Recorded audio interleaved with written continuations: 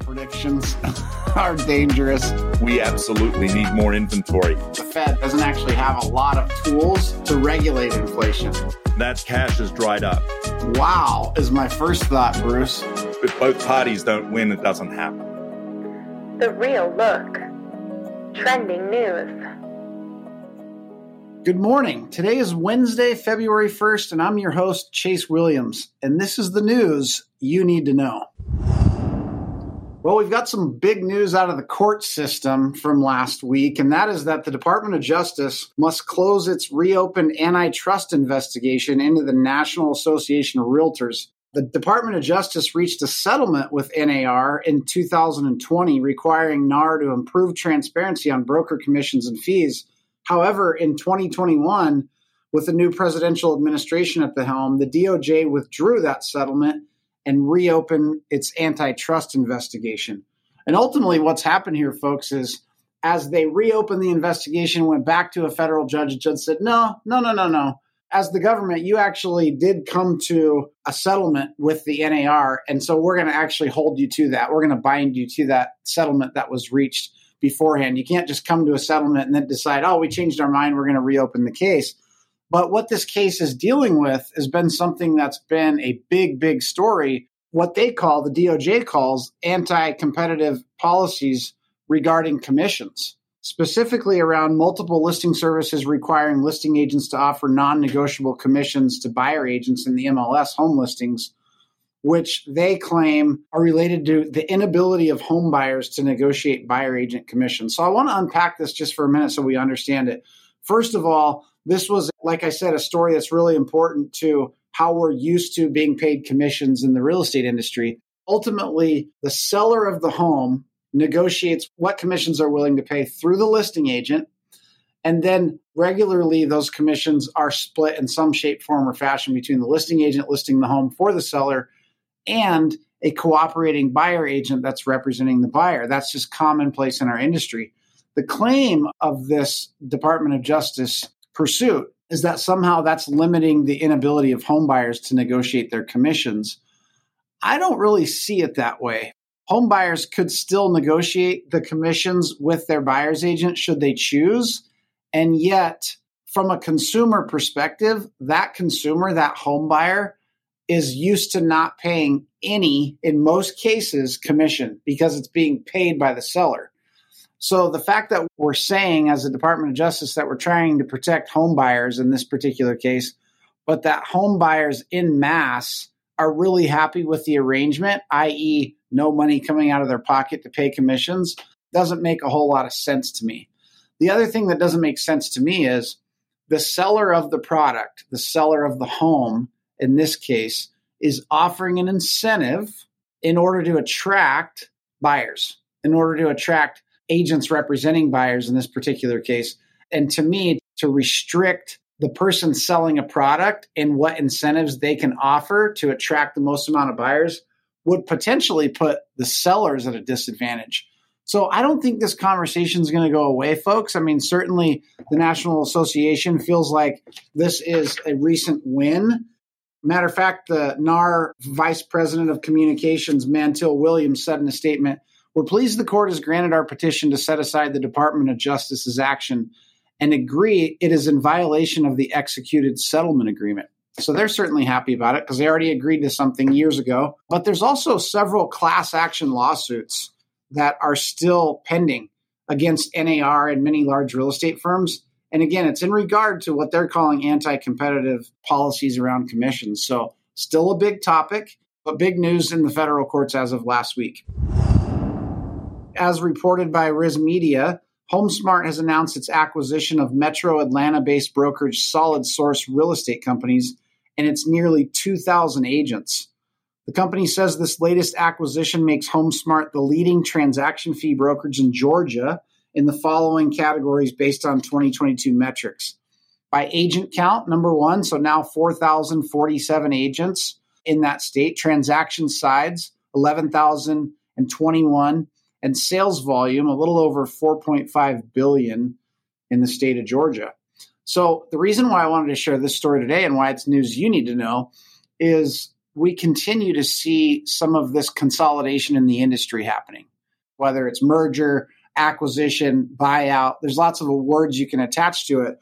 But ultimately, what we're finding, and I think we'll find more of in this compressed, shifting real estate market, companies that are deciding either to tap out or that we can be stronger together, right? Maybe there's a specific complement that exists there.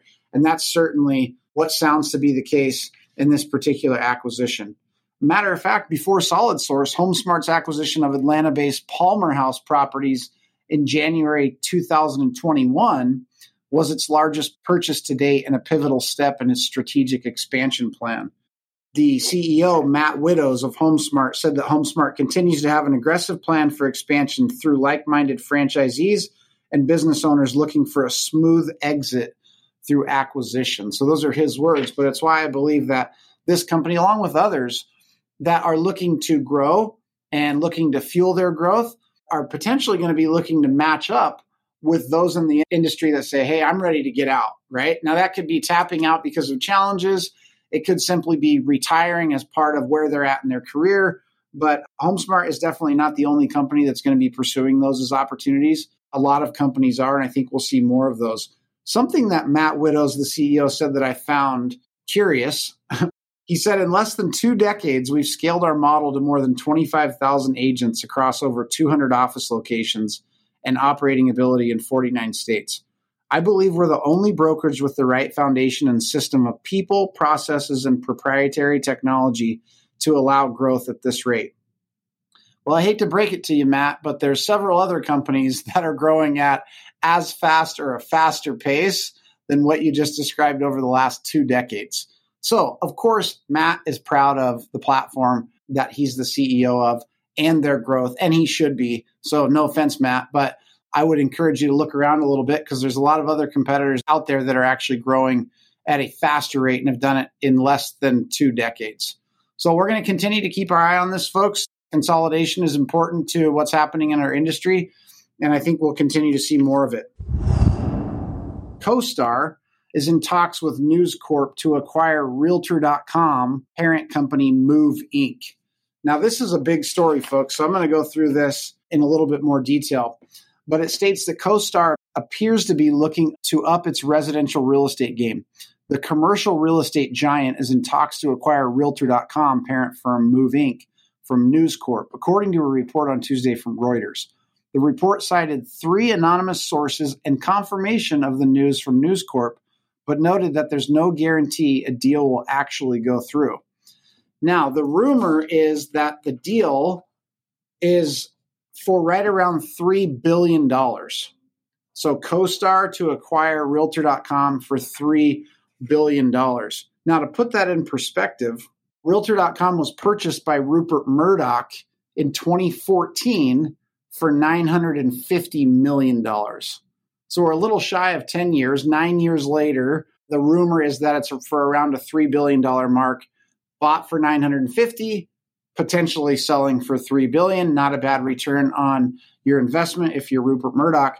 But some are actually thinking that that might be a little low. As a matter of fact, Spencer Rascoff, who's the co-founder of Zillow, said Wednesday that it seems a little low. News Corp bought it almost 10 years ago for roughly $1 billion, and it feels to me that it has more than tripled in value over that period of time. I don't necessarily disagree with that. These real estate portals have generated a lot of traffic over the years, the number one being Zillow, with Realtor.com being a close second. So I'm no expert in what that means in terms of value, but I can easily see a pathway to something having more than tripled in value over a period when searching for homes online has become so prevalent. To put this in perspective, and there's so much we could say about this particular story, but CoStar is a massive, massive player in the real estate space. And because they're typically thought of as a commercial real estate giant, they're not always well known in the residential world. But I'm going to share something with you that might shock you. Often people in the residential world think of Zillow as a potential competitor or disruptor. But did you know that CoStar has a market cap that is 3 times larger than Zillow? So here's what that means. CoStar's market cap is worth over $30 billion, whereas Zillow's is right around the $10 billion mark. So this is absolutely a big move. And we talk about Why would CoStar want to do this? Well, they have a very specific strategy around getting into the residential business in a bigger way than they are currently. They actually have already acquired a couple of companies in the residential space. They acquired HomeSnap in 2020. That was a $250 million deal. And they acquired Homes.com in 2021 for a measly $156 million. Now, they also own Apartments.com, and the thought is that if they can acquire Realtor.com, they can bring a lot of this traffic and eyeballs in the residential space under their brand of Homes.com. So again, we'll see if this deal happens, and if it does, we'll see if that's their particular strategy. But make no mistake, folks, CoStar is a big, big player. Although sometimes they speak as if they're a friend of the realtor, Zillow has spoken like that at times before too. And I would just encourage those of us in the industry to consider that with caution. Let me put it that way. We want to consider those who claim to be a friend of the realtor but are not realtors. We want to consider that with caution. One more thing to note here.